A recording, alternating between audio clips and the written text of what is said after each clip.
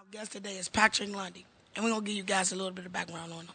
Patrick Lundy is a director, composer, arranger, and clinician who hails from Thomasville, Georgia. In 1985, Patrick relocated to Washington, D.C. and matriculated at Howard University, earning a degree in music business with a concentration in management and voice. While at Howard University, Patrick assisted the renowned Dr. J. Weldon Norris with the Howard University Choir and served as assistant director of the Howard Gospel Choir under the direction of the unparalleled Orpheus Paul Gatling III. Currently, Patrick is serving as Director of Fine Arts at Reed Temple AME Church in Glendale, Maryland, where Reverend Dr. Lee P. Washington is senior pastor. In 1994, Lundy founded the Minister of Music. Patrick Lundy and the Minister of Music have appeared with a host of national artists. On January 18, 2009, the choir participated in the presidential inaugural We Are the One concert, performing with Springsteen and Beyoncé. The choir also participated in the neighborhood inaugural ball, accompanying Mariah Carey and Shakira. Annually, he works with Dr. Joyce Garrett in training and conducting youth and adult choirs for the nationally taped TV special, the Kennedy Center Honors and Christmas in Washington. Artists such as Reverend Milton Bigham and Bishop Paul S. Morton have recorded several of his compositions. Mr. Lundy, welcome to the show. Thank you, sir. Glad to be here with you. Mr. Lundy, how old were you when you started singing? Oh, man, I started singing when I was really, really young, probably about 6 years old. Grew up in Thomasville, Georgia, as you all said earlier, and was singing in my church. And I think that's where a lot of people get their start from, and I did as well, singing in my church, about 6 years old. What musicians have you worked with in the past? Let's see. Quite a few. Let's see. Milton Bigham, he's a gospel artist. Richard Smallwood, who's here from Washington, D.C. Worked with recently with Diana Ross on a tour in San Antonio, Texas, and Austin. And the list kind of goes on and on. Kirk Franklin was one of the first persons we worked with when I started my group. And I don't know, just a lot of people, man. You have composed many songs. Which song is your favorite? My favorite song would be, let's see, the current CD is entitled Determined, and that's one of my favorites because it inspires people to keep going. You know, a lot of times we have to go through a lot of different things in life, and that song has been an inspiration to people all across the country. What inspired you to be a gospel singer? Well, like I said, I grew up in the church. My parents kind of instilled and made me, go to Sunday school and church and do all the right things that will help me be a quality person.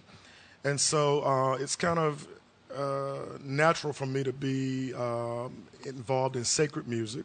And so that's how I started out in gospel music.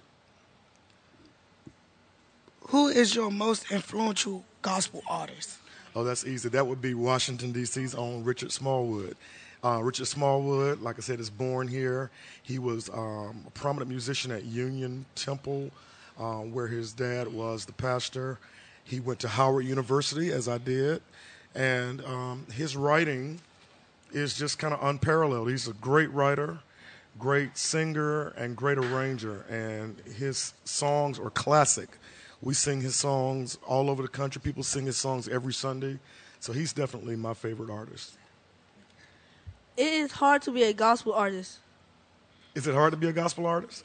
Well, just like anything, it takes a lot of work, takes a lot of commitment and dedication, and you just have to put your whole self in it. And I think just like any other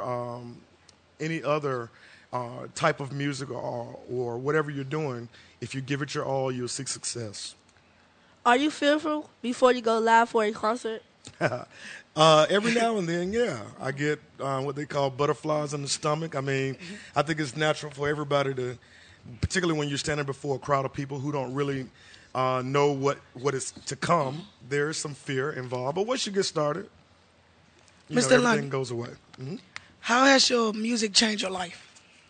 Well, my music has actually inspired me. There's some times when I've gone through some difficult challenges, and the music itself has lifted me. And I think that's what music does in general.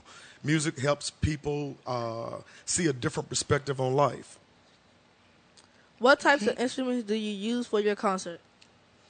We have a whole band. There are keyboardists. There are people who play the organ. We have a drummer. We have a bass guitarist, lead guitarist, and the choir itself. So there are a lot of various instruments, and of course the voice is an instrument, which is why I mentioned that the choir sings as well.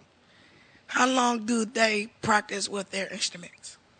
Well, they always get ready for the concerts by having a band rehearsal. The band rehearsal consists of 2 to 4 hours, and then eventually they join us, the choir, the voices, to make it all happen.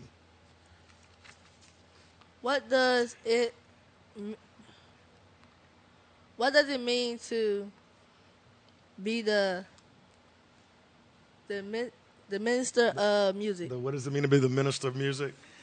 Well, a minister of music is defined as someone that is authorized to share the gospel in song. And the choir, the name of my choir is the Ministers of Music, and I wanted to put together really, really great singers and musicians from around this area, from D.C., from Maryland, from Virginia, to come together and sing music in an excellent manner. And so a minister of music really just means people that are serious, really serious, and committed about what they do. You all listen to Real Loud Radio. I'm your host, Big Rob. I'm your co-host, Quinzel. We're going to take a break, and we'll be right back. All right.